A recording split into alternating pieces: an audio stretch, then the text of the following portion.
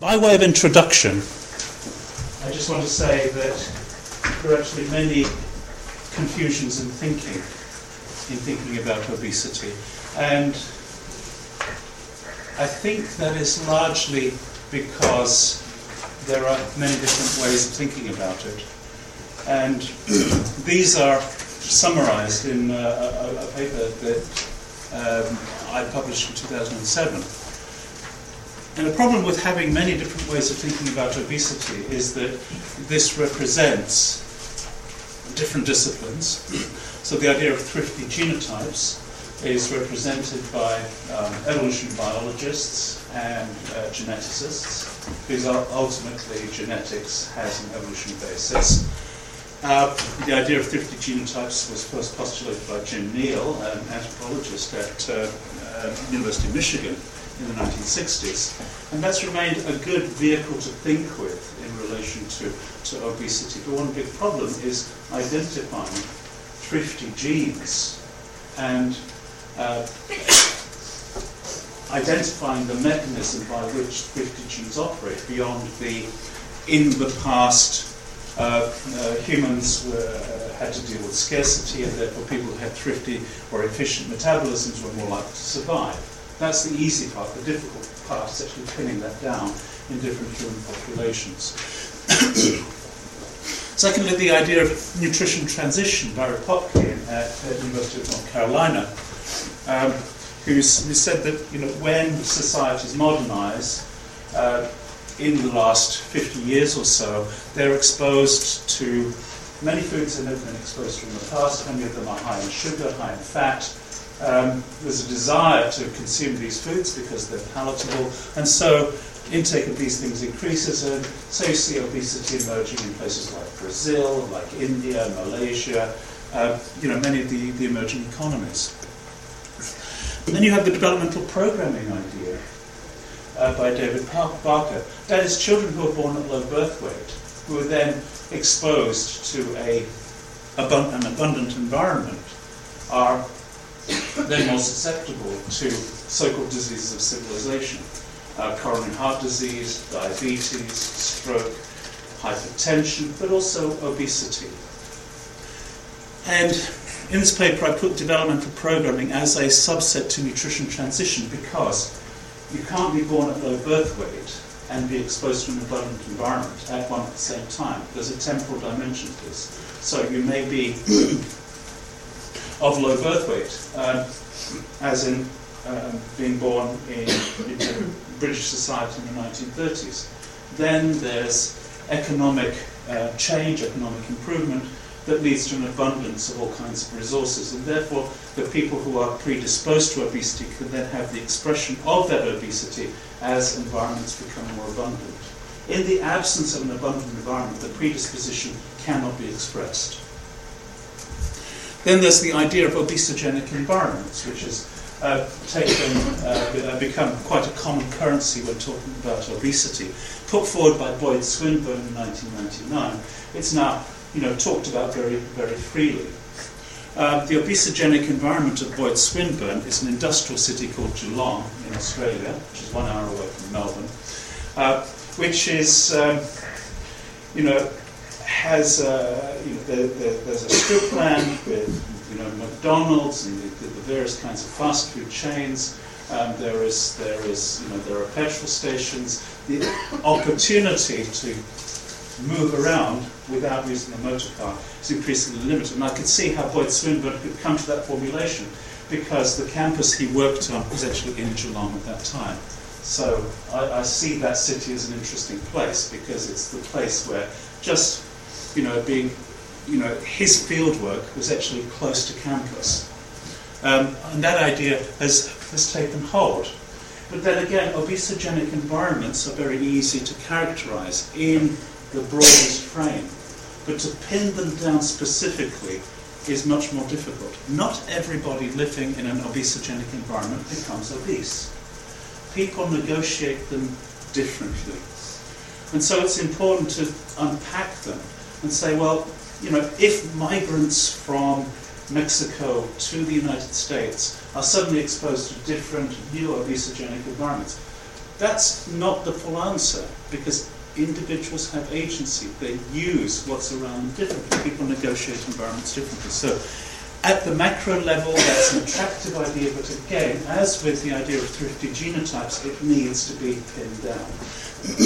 Then you have food behavior models. So these are psychological models which claim a certain degree of universality. That is, humans are predisposed to find palatable foods that are high in sugar, find palatable foods that are high in fat, and practice food behaviors in individual and social contexts that make it difficult to undereat and very easy to overeat when there's plenty of food around. So humans are social feeders. The way that food is presented in modern society, in obesogenic environments, if you will, can predispose to overeating. Psychologists know very clearly the buffet effect. There's a lot of food sitting in the kitchen just there which will emerge in less than an hour's time. Food of great diversity, which constitutes the human sciences Friday lunch. But this is a buffet, and what people do generally is they respond to food diversity and respond to food novelty. So if you put out one thing, people will eat a certain amount and are more likely to respond to satiety signals. If you put out 2 things, they'll try 2 things. If you put out 3, they'll try 3. If you put out 20, they'll try 20. This is just what humans do. In that sense, operating in not too dissimilar way to many non-human primates. You know, they're responding to ideas of novelty, to the look, to the smell, and so on, and consuming on that basis. And then finally, you have political economic models, which attempt to look at the upstream factors, political systems, as they create those obesogenic environments in which individuals and communities need to negotiate. Now, each one of them claims some truth. Individuals in each of these domains will claim, some individuals will claim the majority of the truth. The reality is that none of them can claim all of the truth. So, an issue is that there isn't a meta-model of obesity. That is a major problem. Until there's a meta-model of obesity, we really can't come close to resolving the issue. It's a complex problem. It's a wicked problem. This is how the problem is constituted politically and economically by the Foresight system. There's over 100 factors that cause obesity. You can find the Foresight, just Google Foresight obesity, you can find this map, you can find different pieces. Basically, it puts the physiology at the centre. At the periphery, you have dietary habits and physical activity. At the other axis, you have control and psychological ambivalence, because, of course, you could institute control, but you can be ambivalent. You say, I shouldn't eat that cookie, but I will. That is ambivalence. One way in which you can deal with ambivalence with respect to consuming alcohol, for example, if somebody is an alcoholic, is simply take them away from the context of alcohol. But you can't do that with food. With food, you've got to eat. So you can't actually deal with ambivalence in the same way with food and obesity as you can with other forms of other types of addiction. I'll come on to the addiction issue later. This systems map creates a number of domains. Energy balance is influenced by food consumption and activity. That's the easy bit, so-called. But then you have psychology, biological underpinnings, genetic underpinnings, predispositions, which modulate consumption activity. Some people can eat a lot and will not become overweight or obese. They may not be hugely physically active. They are the people we all hate because they can very easily just get by in life and maintain a healthy energy balance without having to work at it. The majority of the world's populations, if they want to stay slim and they're exposed to too much food and they can afford it, have difficulty keeping it down. So there's a discipline involved in keeping weight down. But around this, we have the food production, activity environments, societal influences. All of these things modulate individual behaviours.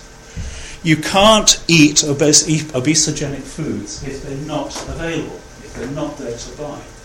You can't go for a walk if you're surrounded by freeways, or if the environment is extremely dangerous, or you perceive it to be dangerous. You're more likely to overeat if there's an acceptance and a positive attitude towards high levels of consumption, as in some societies, as I talked yesterday about, Iran and the culture of hospitality and generosity in Iran, where you cannot avoid eating a meal if you're there. It's simply rude not to eat something, and there are many societies like that. With respect to these different models of population obesity, I did a little exercise which was to see to what extent do these different models, thrifty genotypes, nutrition transition, developmental programming, obesogenic environment and food behaviour, map onto the political economic system. And the answer is, it's very patchy, as you can see. This obesogenic environment seems to be the most encompassing one. The nutrition transition one fits different parts of the map. Food behaviour fits certain parts of the map. Developmental programming sits way down here in biology. So even if we were to say the most all-encompassing map of obesity that tries to pull in as many of the factors it likes as it can, it doesn't. Other models don't map onto it. So that's a major conceptual problem. The major conceptual problem is that you need people of different disciplines to be talking to each other to be able to start to make those links across that map. To speak to the title, Evolution, Physiology and Behaviour, let's start with evolution. Okay, we've all seen maps like this, the so-called primate, evolutionary march to progress. Yay, we get here in the 1950s and then we get to the year 2000. Or somehow we've evolved either very big brow ridges or baseball caps. What's the point? What's the point of body fatness? Why are humans such a fat species? Much has been written about this. This chart shows percentage body fat at birth of different species. At birth is a good time because there's minimal environmental manipulation of body fatness. 15% body fat. Humans are fatter than guinea pigs, seals, sea lions, reindeer, and then we get the primates, baboons, but also chimpanzees come in at about 3% body fat. And the potential for body fatness in humans is enormous. If we were to meet our potential for body fatness, we could all become extraordinarily obese with body mass indices of over 40. What's the point of fat? Well, at its most simplest, it's insulation. Body fatness insulates the core of the body and therefore reduces energy loss, reduces heat loss. We have other ways to insulate, of course, these days. We wear clothes. And so we enculture the idea of fat and insulation. But as neonates, newborn infants need body fatness. We need body fatness across our lives to be able to insulate our bodies. We could do it two ways. We could be furry mammals or we can be fat mammals. Both of them are good adaptation. But in an evolution perspective, this insulation isn't in respect to the environments we sit in now. Rather, we need to be thinking about, where do we find human and hominid evolution happening? And if we believe, as I do, an out of Africa hypothesis for human origin, then we need to be thinking about insulation more in seasonal environments, daytime, nighttime variations, rather than the kinds of winter-summer variations that we see in these upper latitudes, because these upper latitudes happen later in the human story than the evolution of insulation. Thermogenesis, that just means generating heat. The first proper job I had was working for a man called David Hull, who was the guy who identified brown fat as having an important metabolic role in humans. He was a bastard, but he was really good, but he knew a lot. He was hard to work for, but he knew a lot. And my first job involved cooling down babies and seeing if they produced a thermogenic response to cold during the night. It was one of the worst jobs you could imagine, because you'd stay up all night, and if the baby woke up, the experiment was over. The babies were all clinicians' kids, and yes, we signed off forms and all the rest of it, of course. And oftentimes we had clinicians sitting and watching. The point was that the babies are able to turn on the heat if they get cold. Newborn babies, you could drop a baby onto ice, and it would, within moments, generate huge amounts of heat, burning off its fat by metabolizing brown fat, brown adipose tissue. The question we had was, at what point does brown adipose tissue switch off? Because in the 1970s and up until the early 1980s, brown fat was an explanation for obesity. Some people may have more brown fat, others have less. And those who have more brown fat are the lucky ones, because they can eat and they just burn off the energy. But actually adults have very little brown fat. The animal model that was used, the rat animal model, the rats persist in their content of brown fat, whereas humans lose it very, very quickly. Anyway, kids lose their brown fat within 1 year of age, and they lose that advantage. So there's an advantage to having certain kinds of fat. And the mechanism is through the dysregulation of oxidative phosphorylation. So there is an equation which is 1 mole of NADH generates 3 moles of ATP. Those of you who've got some biochemistry in your past. But that kind of dogma about how much ATP is produced from NADH isn't quite so straightforward. There are some people that actually generate less ATP per NADH, and by generating less ATP, the surplus goes in heat. That surplus in heat is this thermogenic effect. Okay, what else does fatness do? It's an energy reserve. So if you overeat, you can keep energy on the hoof and you can mobilize it when you need it. It's like having money in the bank. Reproduction. Fatness and fertility is a long-told story. Women fatten more easily than males. And the critical fat hypothesis of Rose Frisch at Harvard was that once you get below a certain level of body fatness, then reproduction largely switches off. This has been very difficult to pin down, but it has an element of truth. And the relationship is an endocrinological one, because at the time that Frisch was working, this wasn't clear. But when leptin was identified as a fat-regulating hormone, which was produced in adipose tissue, then the story started to link together, because leptin is also a reproductive hormone. So fatness and fertility do indeed go together. And fatness has become, adipose tissue has been a bit of a demonized organ, even among the scientists. But now that there are adipocytokines, like adiponectin and leptin, identified as being produced in adipose tissue, these regulate inflammation. Adiponectin regulates inflammation. It regulates insulin resistance. Fatness has a very clear and important role. The other thing is that we measure obesity by a very simple and crude metric, something like body mass index, weight over height squared. And up here we've got somebody's lean, a body mass index of more than 30 and be defined as clinically obese. And you can be a pear-shaped obese person, or you can be an apple-shaped obese person. This is simplifying everything down to the most basic level for the sake of public health. So anybody can understand it. But really, the mechanism is down here. If you're an apple-shaped obese person, you have high risk of diabetes and metabolic syndrome, because what you're depositing is intra-abdominal fat.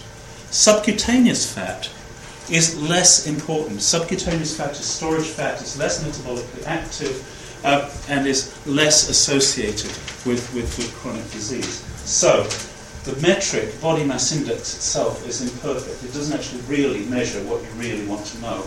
And it's been argued that really you should be measuring waist circumference, because this is still a crude metric, but it comes closer to measuring what you really want to know, which is the health risk associated with visceral fatness. So not all fat is the same.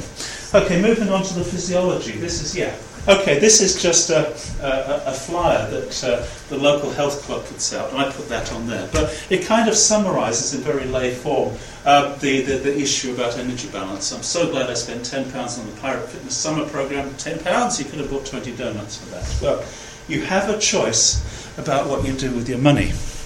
And in celebration of this being my last lecture and this being the last day of term, I just want to, with apologies to Chaucer, just go through a little poem. It's almost a digression, but it isn't. It leads us to the next thing. Bill Bailey, who knows Bill Bailey? He's a comedian. Yeah, okay. My daughter was watching him on YouTube and this came up and I thought this might be useful in the lecture. Anyway, with apologies to Chaucer, 3 fellows went into a pub and gleefully their hands did rub in expectation of revelry, for 'twas the hour known as happy. Great bottles of wine did they quaff and had a really good laugh, till drunkenness held full dominion, for 'twas 2 the price of 1. Yet after wine and mead and sack, man must have a mighty snack. Great pasties from Cornwall, Scottish eggs round like a ball. Great hams, quail, duck and geese, they sucked the bones and drank the grease. Okay, it goes on and on. It finishes by saying what a good night it was. Everybody felt so bad. The relevance of this, if you're about to go on a drunken spree on the last night of term, avoid the kebab van. Okay? Avoid the kebab van, because it will do you no good. And here's the science behind that. There's a metabolic hierarchy. If you drink alcohol, believe it or not, can be classified as a nutrient because it contains energy. Okay, if you think of it as a nutrient, it contains energy. But the thing is, it's the worst of all sources of dietary energy because you cannot store it. Alcohol is not stored in the body. You have to get rid of it. You have to metabolize it. You have to do something with it. So there is a hierarchy of use of different macronutrients. You need to oxidize that first. So you've gone to the pub, you've consumed 10 pints of lager, you're feeling great, and you're ready for this huge snack. You have huge amounts of alcohol that needs to be gotten rid of from your system, which will take a good 8 hours or 10 hours or more to come out of your system. You go to the kebab van, you consume huge amounts of fat, some carbohydrates, some protein, and you know what's happening to your body? You're getting rid of the alcohol. Well, your body's not even recognizing the fat that you just put into your system because of all of this cheap meat. Because your body can store fat easily and doesn't metabolize fat until other things are metabolized preferentially. We have low stores of protein, low stores of carbohydrate. We cannot store surplus protein if we consume it unless we are extremely physically fit and physically active. But even so, the potential additional storage is low on a daily basis. But the potential to store fat is enormous. So you've been to the kebab van, you've drank your 10 pints of lager, you've consumed your kebab. You can't store very much protein, very much carbohydrate. You wake up the next day, you're still getting rid of alcohol from your system, and you've deposited a great lump of fat from the thing you've consumed tonight. So don't do it. Just don't do it. Don't drink 10 pints of lager to start with. It will affect your judgment, unless you didn't know already. So the metabolic hierarchy is important, and not to consume the fat, really. I mean, it's not a decision I would make, really, as a rational person. Its relevance in relation to food consumption, however, is important. This is a kind of energy consumption versus satiety that's been well thought out. If you're consuming just a small amount of additional energy, then it doesn't make much difference in terms of satiety. But once you get up to higher levels, let's say beyond the size of a Big Mac, then it starts to make a difference. Because the more protein you consume, the more full you're likely to field. So there are diets that advise people to consume large amounts of protein because there's this satiety associated with consuming large amounts of protein. Fat, however, generates only a very weak satiety signal. Carbohydrate, less weak, but that depends on the nature of the carbohydrate. If you're eating sugar, then that has a satiety index which is not too much higher than fat. So you can consume a soft drink. I hope that's Diet Coke. Yeah. Sorry? It is. It is, okay. If you consume a classic Coca-Cola with its huge amounts of sugar, your body would not recognize the sugar as dietary energy. It would give you very little satiety. The only satiety you get from drinking that is it's still in your stomach, because it's stomach distension.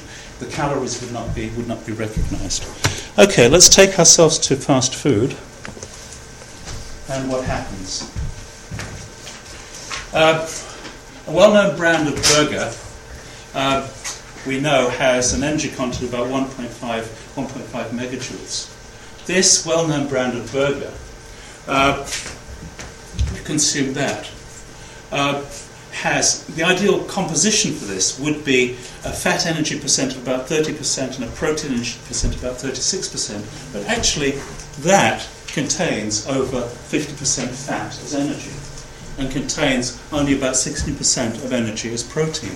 So the fat is sitting in the burger. What that means is that the satiety signal that goes with consuming that is actually very low. You eat one of those, you're ready for another one, very, very easily. In terms of genetics and physiology, there are many, many genes associated with obesity.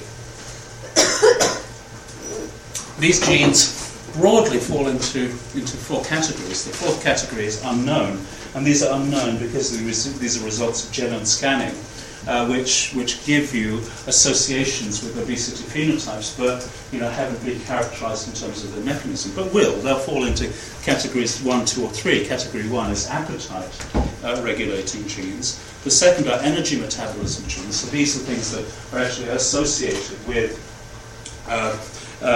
things that happen in the mitochondrion.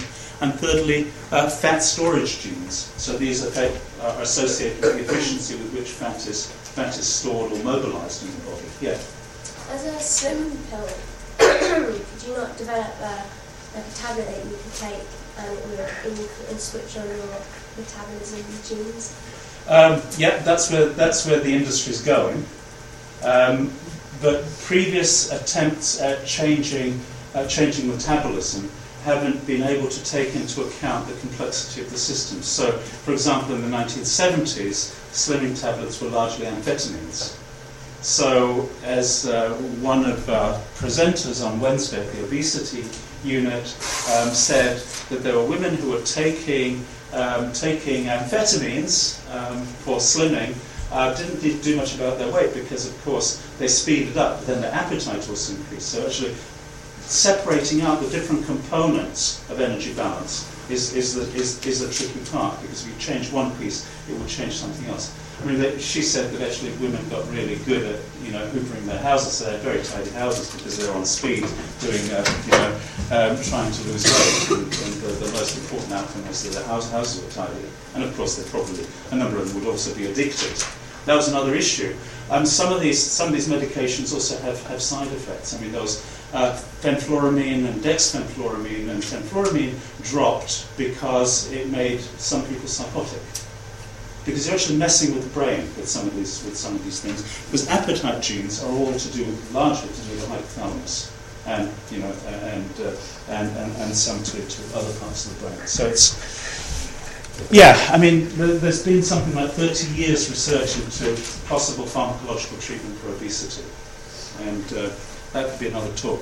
Anyway, mechanisms that have been worked out for energy balance. This is the most elegant, and this is summarised in a paper that I've written with Haley Lofink, who's a Deep Health student with me, and it's quite elegant. It's very beautiful because it's got arrows, lots of arrows going up, arrows going down, So when you're hungry, your leptin levels drop, your insulin levels drop, your glucagon-like peptides increase, and neuropeptide Y drops, and so you stimulate the production of neuropeptide Y in the hypothalamus, and neuropeptide Y and other factors influence neurons expressing the melanocortin-4 receptor, then potentially switch off reproduction, increase appetite, and reduce energy expenditure. All the things that should happen. This is all very elegant. And with overfeeding, lo and behold, the arrows all go in the other direction. But this only explains a maximum of 4% of all obesity. So this is really, this model doesn't explain population obesity. So the best model we have doesn't give us very much in terms of understanding overall obesity levels. One problem is that mechanism is largely a gut, pancreas, adipose tissue signaling to the hypothalamus. So you might say this is signaling to the primitive brain. Those mechanisms can be worked out in a reasonably straightforward way. Complex though it is, they can be worked out in a relatively straightforward way. But the problem is that we can very easily overeat in relation to a range of other kinds of signals. Social signals, palatability cues, smell, all kinds of things, which are higher brain signals. So while we've got the hypothalamus sitting at the core of this, sort of playing with the energy balance, influencing appetite in relation to food coming in, you've got the frontal cortex kicking in, the hippocampus, dorsomedial thalamus. All of these things have the potential to override that central mechanism. So we have internal states of fuel availability. We know when we're hungry. We definitely know when we're hungry. We usually know when we've had enough to eat. So we have, we get food, we eat it, we metabolize it, some of it goes into body fat. If we don't have enough, then we'll mobilize some body fat, and all of this is all very beautiful. And these are short-term signals from the gastrointestinal tract, from the adipose tissue, from the pancreas, and so on, that maintain this internal state. But then, on top of that, you've got these non-homeostatic mechanisms, which are, everyday realities, like the availability and cost of food. You might know what you want to eat, but you might not be able to afford it. You have palatability. You have feed-forward reflexes. Feed-forward reflex is imagining what you're going to have for lunch. That is, you have an anticipation of what a food is going to be like. You know you're going to walk past this famous chain of burgers, and before you go in, you say, burger, burger, burger, burger, burger, burger, burger. You get closer, the lights go flashing, the colours engage you, the smell engages you. You know exactly what that first mouthful is going to taste like. If it doesn't taste like that, it's wrong. You know what it's going to taste like. If you love Heinz tomato ketchup, then no other brand will do, because it has a particular taste that is so slightly different from other types of tomato ketchup, but it's exactly the one you want. So all of these things overwhelm this homeostatic mechanism. If you are a sad and lonely bastard who never talks to people and thinks of food as fuel and doesn't have very much money, writes their essays by candlelight, never talks to anybody, then you could avoid most of these cognitive environmental factors. Well, there's a big literature on food and mood, and the non-homeostatic part of this. If I can move to the next picture, that little piece is the homeostatic bit in the middle. But when you change what's happening in the centre, and you consume foods with in this case, a lot of sugar, there's a very specific issue. That is, food is addictive, and it uses the opioid, the reward mechanism. And the opioid reward system is a common one to many things. In the case of sugar, and I'll come on to this presently, consuming sugar gives you a similar kind but lower level of dopamine release. So that means that it has a physiological hedonic impact. So you are generating something that is similar in some ways to using cocaine. I'll come on to that shortly. And there's a paper on the reading list that will get onto that. Anyway, the complexity of all of this. This is the bit in the middle, and this is the big brain, the neocortex, which is responding to everything that's social. And of course, our social brain is totally engaged in social activities, and food is enmeshed in social activities. And so, how do we unpiece that? As I said, if you're lonely, sitting in a garret with your candle, and can ignore social cues, then your mechanism, your food balance mechanism, could be pretty well intact, because you're just going to be using largely the hypothalamic. But if you're a fully socially engaged individual, it becomes increasingly difficult, because we live in obesogenic environments. Now, this is an old slide. It shows a typical strip land, which has Wendy burgers, McDonald's, and then further down we have other kinds of fuel, Amoco and BP. So food is fuel. You fill your stomach, you fill your car, you keep on moving, because you've motorized how things are. Here we've got a buffet, and here we've got kids watching television. Now the thing that is common to all of these is stimulation. But these are all stimuli. And they're stimuli that may result in lower physical activity, greater food consumption, or both combined in a particular kind of complex. And they are embedded in everyday life. It is actually difficult to unlock yourself. We live very convenient lives. We want increasingly convenient lives. If we behave as good primates, good hominids, we want to make our lives ever more efficient, and we've succeeded in doing that. If anything, the last 50 years or so show an overshoot in that ability to be able to capture energy, use it, make work easier, make work physically less demanding, and make our lives fuller and richer in terms of external stimuli. We've done it all, and now we're getting obese. At least some people are. But obesity isn't just down to food. As I said, it's food and physical activity. Just dietary intake data for a number of countries is instructive, and I've just chosen USA, Germany, UK and Poland. If we look at Germany and the United States between 1961 and the year 2001, both countries have had a significant increase in the average number of calories that people consume. So you can say, well, there is a big additional energy load as an explanation for emerging obesity. But if we look at the UK and we look at Poland, both countries, UK's got the highest levels of obesity in Europe, and Poland has got the same sort of rapid acceleration in childhood obesity as the UK, which has been across the last 10, 15 years. And there's been a minimal increase in dietary energy. So it's not just down to food consumption. Obesogenic environments are easy to characterize. The types of food eaten. Now this is an issue. High fat, palatable and fast foods. You can overcome the satiety signals if you consume high fat foods.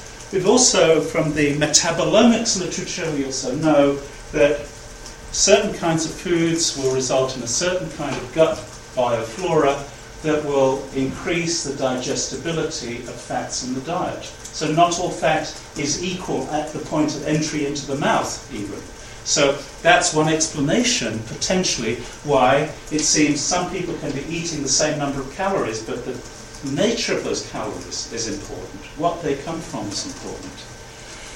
We have a food industry, and do not knock the food industry. They produce cheap food, freely available, not freely, but cheaply available, and they're able to feed large populations in industrial societies.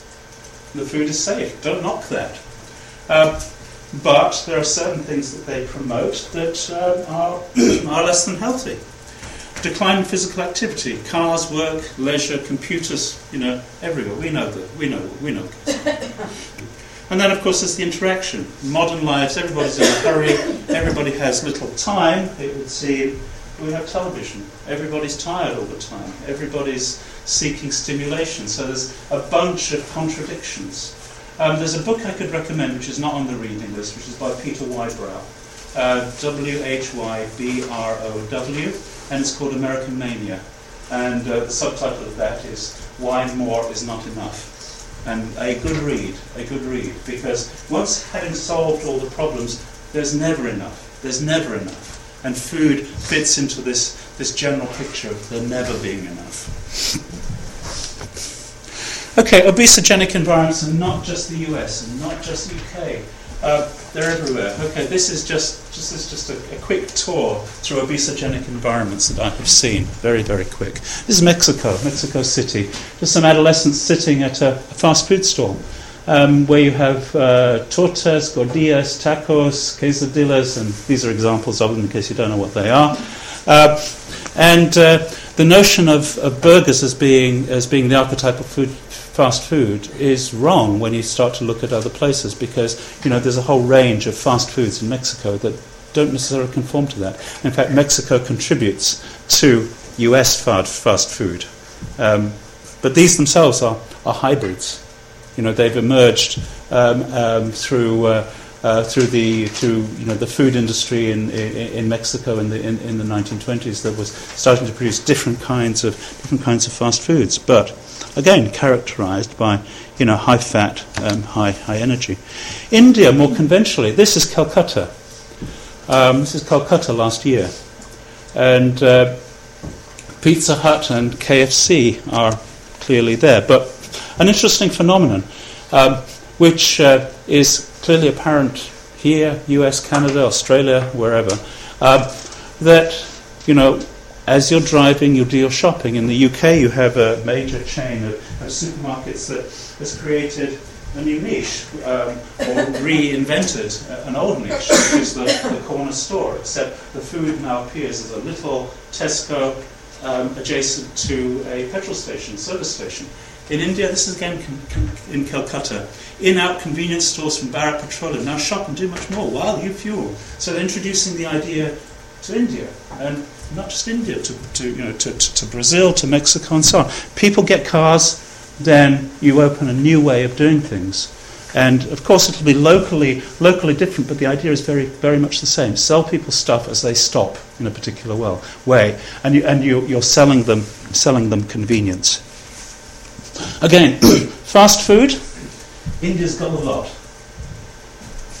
Okay, what you can buy in one shop, you can buy pizzas, sandwiches, Tibetan momos, rolls, thalis from South India, parathas from North India, pastries, cakes, shakes, coffee. You get everything in one place, under one roof. And India has a long tradition of fast foods, and again, and it is energy dense. And it is sugar dense, some of it.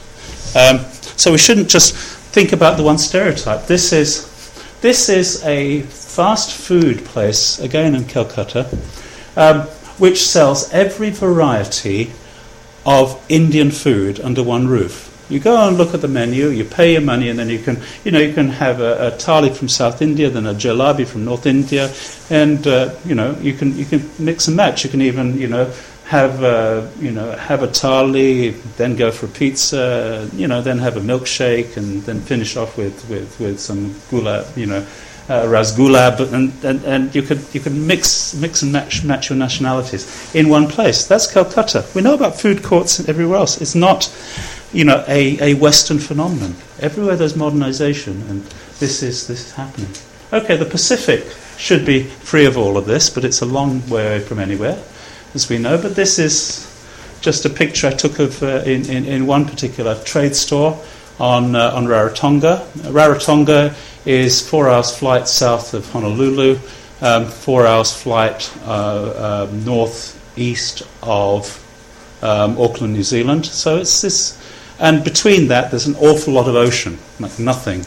And Rarotonga itself is an island of diameter of a radius of diameter of 26 kilometres, tiny island. So even there, Cadbury's Dairy Milk, sandwiches, donuts, and all the rest of it. And that's a sculpture by Jacob Dinos Chapman, who was a young British artist, and it says everything so far. Physical activity. It's important, the relationship between physical activity and obesity.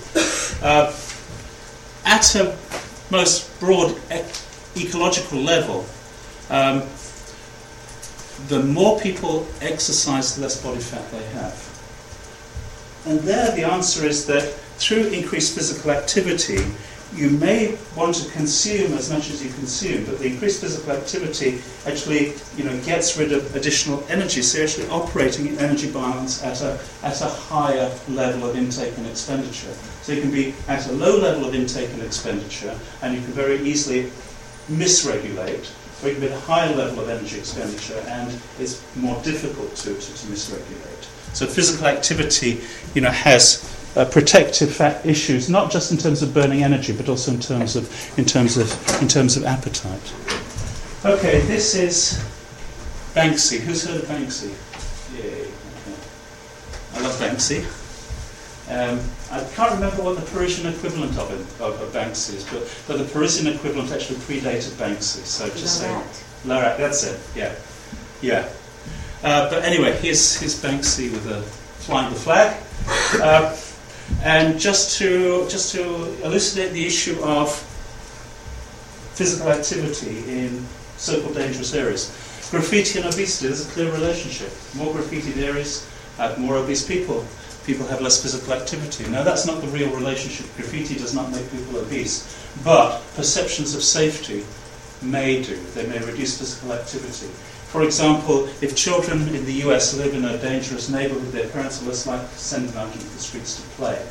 Parents, because they're afraid of their children being abducted, or whatever, will drive them to school, even if they're relatively short distances. In Japan, to the present day, kids have to walk to school, even if it's a 2-mile walk, from the age of 6 years when they start school.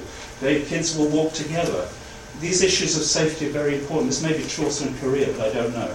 But these make the use of the environment, socially constructed. Transportation. In the present day they're saying that people should take public transport as a measure against obesity, because at least if you take public transport, you have to walk as far as the bus, and then you have to walk from the bus to where you're going, as opposed to getting into a motor car where you walk out of the front door, you drop yourself in your seat, you get out of the other end, and you walk 50 metres or less. UK and elsewhere, transport. In the 1950s, the car represented only about a quarter of all modes of transport. Now it represents nearly 90% of modes of transport. People get in the motor car. Having a decent public transportation system is something that will reduce the obesogenic environment, because people actually need to move their bodies to be able to do that. Okay, finally to behaviour, and I'm going to focus on a couple of things: clothing and eating. Okay, and aspiration, because we all have aspirations. Some have more than others. In terms of clothing and obesity, it's struck me and others that the $2 burger, the $1 burger and the $5 t-shirt are really representing the same global phenomenon. You can wear... Okay, yeah, this is Melbourne, Australia. These are people, kids just crossing the road. Wearing a t-shirt means that you do not really have to respond. Your clothing doesn't really give you a cue as to your body and your body size. So you could wear a big t-shirt and really, you're not given an environmental cue from your clothing. And the way that clothing is fashioned really does have a very clear socioeconomic edge to it. Fashion favours the tall and the thin. If you have clothing which is cheap and disposable, then you can increase in body size and dump it and move on to the next t-shirt and bags. If you have clothing that is valued, as it was largely across society even 50 years ago, then, and you know, there's only one place in Oxford where you can take clothing to be repaired now. And apparently this was very common. You could take clothing to a place to be adjusted and mended, put patches on your jacket, and mend holes and all the rest of it. And there's only one left. Because people can throw their clothes away. You go to Primark, buy something, dump it even the next day. Because it's so cheap. The fact that clothing is cheap and often poorly fashioned itself has an impact on bodily cues. The environment starts within a few millimeters of your body. And this is one thing that is largely ignored. This is Bruce Nauman, who's another artist. I'm sorry, I'm throwing them all out here today. He's based in New York State. I think he's Californian. He does wonderful neon sculptures. And just some words in this one: human hope, need, human dream, desire. Okay, need and desire, those are two different things. You might need to eat potatoes if that's the culturally appropriate food, but you might actually desire, and that's a very revolting form of potato I could find, to my eyes anyway, which is chocolate-coated potato chips. They're not that bad. Are they? Okay, tell us about them so we all want them. No, no, I'm joking, really, I'm joking. Okay. I've tried them. Okay. The basic potato is fine, but then what we actually eat is influenced by taste, smell, texture, sight, variety, sensory specifics, the tiny different kinds of foods. And these are all modulated through internal signals, cognitive factors, beliefs about food, what we expect the food to do, advertising, and so on. So food behaviour. At any given time, what we eat is pretty stable. We have a clutch of dietary habits that are reasonably consistent. But they are influenced by social contexts of eating and the expectations from those foods. Any deviation from norms of social context, deviations from expectations from foods, our dietary habits can get derailed very easily. Who's travelled a long distance, eaten airport food, got to the other end, find they're eating food they never would have expected to eat, and it's not particularly healthy. Yeah. There's got to be a few. You know, you move out of your usual circles, your usual social circumstances, and suddenly all kinds of things get derailed. You're eating foods you never expect to eat, and you don't know why. You hate yourself for doing it, but this is what you're doing. And it happens to a lot of people. So these food preferences, this stability, can easily be derailed. And modern life contributes to that potential for derailing. Okay, the amounts of food that we eat can be determined by who, how many people we're eating with. You know, you can sit down and eat your fill, then one other person comes and joins you at the lunch table, and they're eating, and say, oh, okay, I've got to get myself a food, and I'll stay here and just carry on talking. Just get a little bit more to eat, and I'll carry on talking. You won't just say, I've had enough to eat. You've got to be strong-willed to do that. Of course, people do, and people can. Television viewing, distraction feeding, is a very, very easy thing to do. You're sitting there, and before you know it, the whole bag of nachos is gone. The whole bag of chips is gone. And, you know, you don't know where. You don't even know what you've been doing. I mean, revising for exams, for Christ's sake. Just have a bag of, you know, a packet of biscuits next to you while you're dinner. You won't notice you've eaten them. They'll just go. I'm driving, same thing. I'm eating. I'm distracting myself. I'm stopping myself being bored. I'm filling my mouth. And, you know, it's all wrong. Claude Fischler in France coined the term gastroanomie to represent that kind of phenomenon. That we're not eating as the French would eat, which is eating socially. We're eating in a distracted fashion on our own in separate spaces. The portion size is another issue. We're very blind to portion size. If a portion is this big, we'll consume it. If it's this big, we'll consume it. Children are blind to that. This is what's happened to Coca-Cola. Coca-Cola now has Coca-Cola Classic, which is coming down in size. But if you can sell more, then why not? And people will consume more. Very easy to do. If that's what's in the store, that's what you buy. This is a burger. Look, burgers have increased from 1957 to the year 2002 sixfold.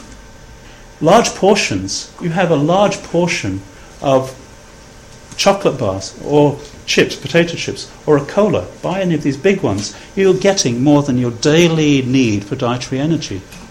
What's out there is huge, and it seems to be good value, but we can very easily consume because we think it's good value. Okay, just the last one. This is the cocaine fix. Okay, this is what sugar does. Sugar gives a dopamine response, which is about 1/4 of that of cocaine. Saccharin gives almost no dopamine response. So sugar follows similar midbrain, uses a similar midbrain mechanism, sweetness, in stimulating mood in the brain. It's smaller than cocaine, but it's certainly there. So you can easily see why there could be a mechanism for sugar and food addiction. Thank you for your tolerance.